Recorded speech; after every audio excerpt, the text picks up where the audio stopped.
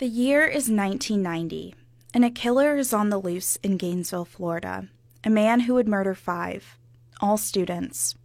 Without smartphones, the only information came through newspapers, TV, and radio. Over the span of 4 days, panic gripped the city and University of Florida. This is 4 days, 5 murders, and I'm Camille Respis. The man responsible for the nightmare is often remembered, and the victims' names: Krista Lee Hoyt, Sonia Jane Larson, Tracy Inez Paulus, Christina Patricia Powell, and Manuel Ricardo Taboada, are painted on a memorial. Many pass by daily without knowing why it's there. Throughout this podcast, we will rarely mention the name Danny Rawling. But no matter what we do, his presence hangs like a specter over this project. In the coming episodes, we explore the trauma a moment in time can have on people and places, and how long a tragedy like this stays in a place like Gainesville.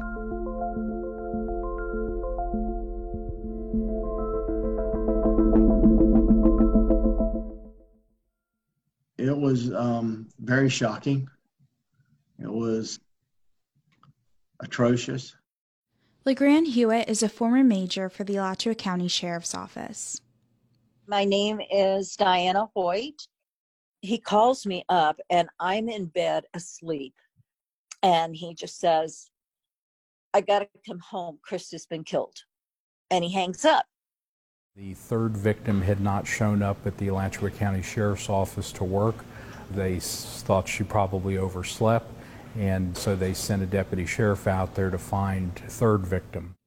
Spencer Mann, a former lieutenant and public information officer in Alachua County, and that third victim he's referring to is Krista Hoyt, an 18-year-old college student and Gainesville native who worked nights at the Alachua County Sheriff's Office as a clerk filer. Krista hoped to one day become a criminal investigator. It was some of her coworkers from the sheriff's office who were the ones to discover her dead body on August 26, 1990.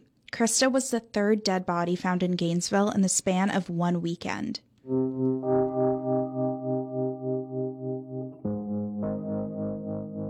And I call Sadie, I guess about 3 in the morning, wake her up, and basically Sadie, the big one is here. At the time, Sadie Darnell was a public information officer at the Gainesville Police Department. And said, "What are you talking about?" And I said, "The one where within the next 24, 40 hours, we're going to have national attention on Gainesville, Alachua County because of what's going on."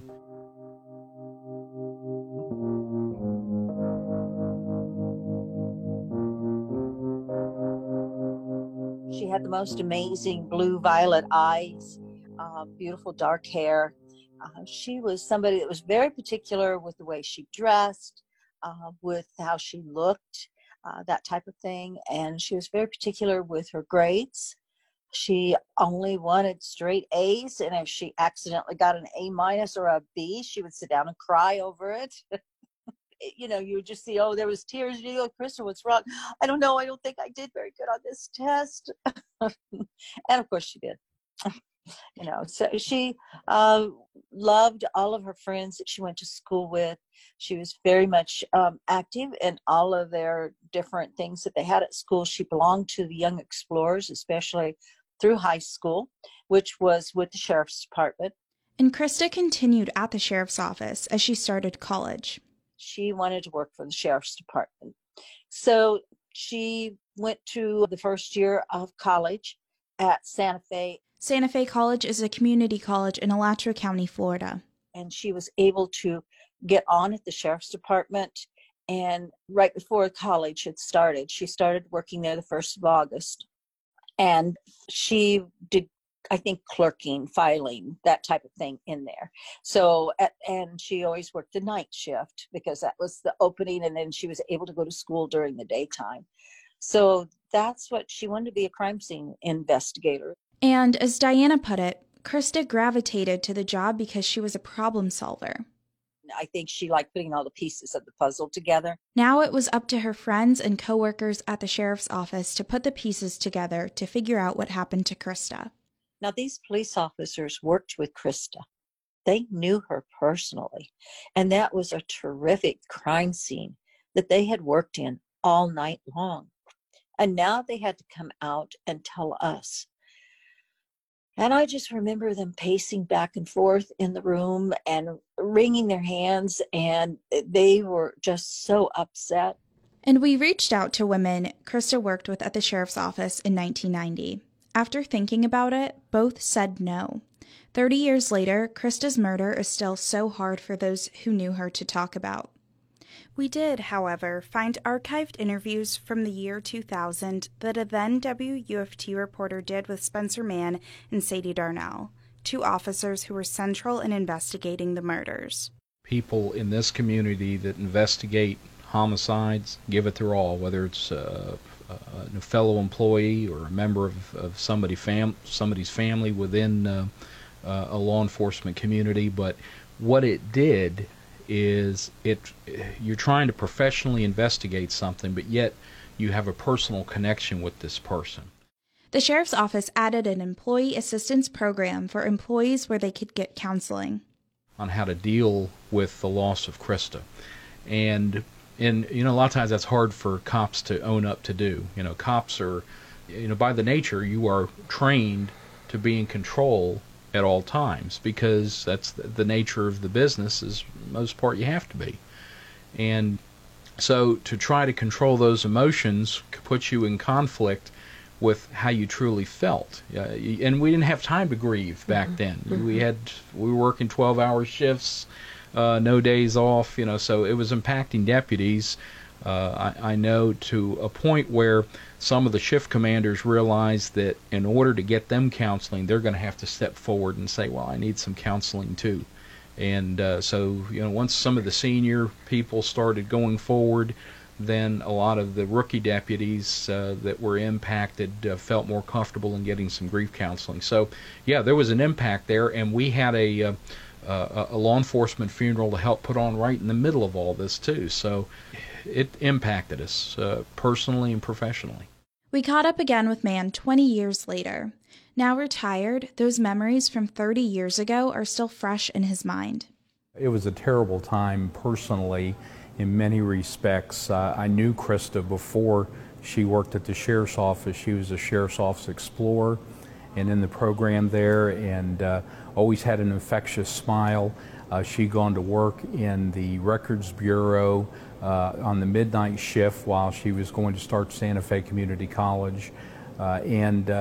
So when her body was found, not only was it upsetting the scope of the murder, but it was something personal to a lot of deputy sheriffs and to a lot of support staff at the sheriff's office. In addition to Mann, there was LeGrand Hewitt. My name's LeGrand Hewitt, and I'm a retired major for the Alachua County Sheriff's Office. And Waylon Clifton. At the times of the homicide, obviously, I was the police chief in Gainesville. Clifton died at the end of May. He spoke to WUFT about the murders back in 2000. And Sadie Darnell, who also spoke with WUFT in 2000. Well, the first call came out at the Williamsburg apartment complex for the victims Sonia Larson and Christina Powell. Darnell is the current sheriff in Alachua County. She declined an interview for this podcast. Back in 1990, she was a public information officer at the Gainesville Police Department. It's very rare in Gainesville to have a double murder, but that's what this appeared to be, and nothing more than that. It did not appear to be anything more than that to me until I got the phone call from Spencer the next morning, actually. I remember very vividly calling Sadie Darnell at the second crime scene early that Monday morning and said, Sadie, we have to ramp up, gear up, because this is going to be a national story. And Mann was right. A double homicide was large enough for this college town. But a third murder? After Krista's murder, Gainesville had something big. A serial killer. During the first week, Sadie and I received over 600 telephone calls a day from media around the world. It was physically impossible for us to field those calls, as well as just the large pack of media that came to town. We had them from French television to the London Times to South American television to Japanese media. Murders in Gainesville are front-page headlines of major Florida papers like the Tampa Tribune, St. Petersburg Times, Orlando Sentinel. But they're also on the front page of today's New York Times. We had a logistical problem. Where do we do briefings? Where do we place everybody? How do we try to manage the information? And it's not just newspapers. Television satellite trucks from around the state are beaming the story across the country with labels like Carnage in Gainesville and Co-Ed Massacre. And it wasn't that there were just all these reporters in town. There was a large multi-agency law enforcement investigation underway. The Gainesville Police Department, Alachua County Sheriff's Office, and Florida Department of Law Enforcement were all on the case. In the very beginning, it was pretty busy and somewhat chaotic with the amount of investigators and law enforcement that was in town, the amount of media attention that the circumstances was drawing into our community, the anxiety that there may be more victims and more crime scenes. Again, LeGrand Hewitt, who was on the case from the beginning. I was called to the scene of Krista Hoyt's murder on the evening that they found her, and I was one of the detectives that was assigned to the case. He didn't know Krista personally, but he saw the impact her murder had on those at the sheriff's office who did. Well, I think it devastated the ones in the office that knew Krista personally and had watched her grow up through the Explorer program, had worked with her and knew her very well. It was very devastating to them, and you could see it in their eyes when you were talking to her, trying to interview them on what they knew about Krista and trying to gain that victimology information from them. Devastation was one of many emotions flowing through the department. And there was a great deal of anxiety and fright that was going on, a great deal of fear. At this point, there had been 3 murders in just one weekend in this college town. Remember, this is not like New York or Chicago where there's a number of crazy people out there. There's only one. This fear spread wide to the college students, the surrounding communities, and the officers on the case themselves. I quickly learned from the victim profile that the murderer was victimizing young brunette women, petite. Again, Waylon Clifton, who was the Gainesville police chief at the time. My wife happens to match that description. She'll appreciate the fact I said co-ed age. But I took my wife and at that time Lieutenant Sadie Darnell, who was handling all the press, and the FBI said if he has a fixation on anybody with the department, it probably will be Sadie Darnell. That he, Clifton's referring to, of course, was the killer who at this time was still at large. We got them a hotel room in the top of a local hotel, and fortunately the hotel owner gave us the whole floor, so we stayed there for quite a while. And you said before that you kept them under an assumed name there. Yeah, I kept them under assumed name, made sure we had police officers that knew their location, and when I couldn't be there, then we had some police officers nearby. But Darnell couldn't stay in that protected hotel room forever. I lived out in the county at that time. Actually still do, but during that time when I was living in the county, I called the sheriff's office several times because either the power went out in my house and totally freaked me out. Even though I had 3 dogs, a boyfriend, and access to several guns, I still wanted to have law enforcement there to check out the backyard and all those kinds of things. So it was an incredible level of fear, and having knowledge of the details as well as not knowing when it was going to end. That was the most disturbing thing for me, is not knowing when it was going to end. And as Clifton put it, it obviously heightened the anxiety because you had to work so much faster, think so much faster. Every time we found a victim, of course, that furthered the anxiety and our rush to get something done. We had 2 purposes. Initially, the purpose was to stop the murdering, make Gainesville, the Archer Road corridor, look like a police state. Well, if you moved, there was a police officer there. So we could stop the killing and buy us the time, which was a second purpose, to identify and apprehend the person that had been doing this so that it wouldn't just leave Gainesville and continue to murder. But it only deepened the resolve of the police officers. And I think to an officer, man or woman, with any one of those agencies, the whole concept was they wanted to get a hold to the murderer. They wanted to stop him. And it wasn't just the police departments who played a central role in guiding the city of Gainesville and Alachua County through this tragic time. Gainesville is a college town, after all, and all of these victims were young students. It's hard for me to even begin to describe the feelings of fear and paranoia that gripped not only Santa Fe and the University of Florida, but the entire community.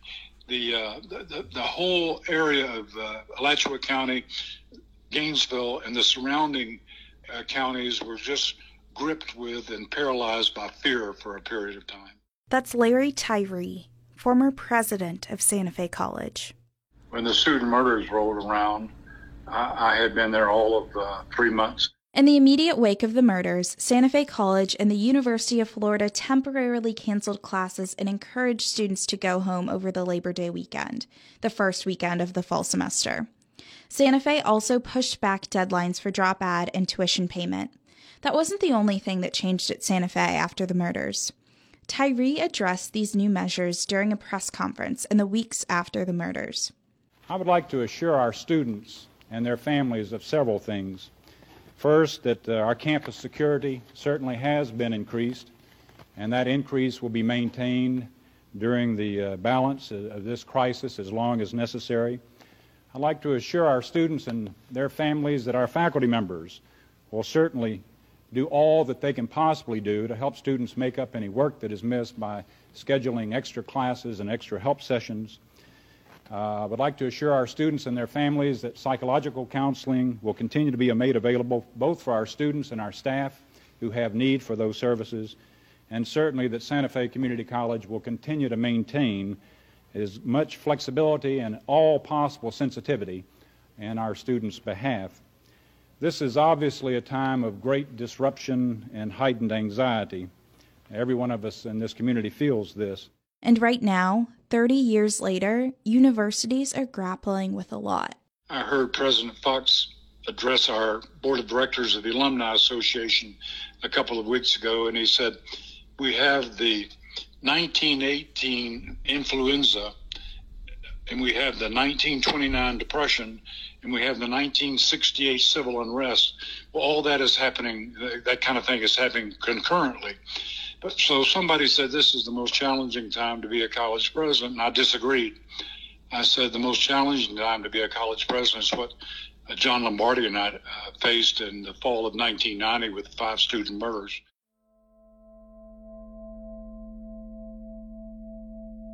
The start of the fall semester at the University of Florida carried a lot of promise in 1990. Everybody showed up for the start of classes. Everybody was in the normal sort of enthusiastic mode that we all are when we start a new semester. And then tragedy hit, and so immediately the campus went into sort of an emergency mode. That's next time on 4 Days, 5 Murders.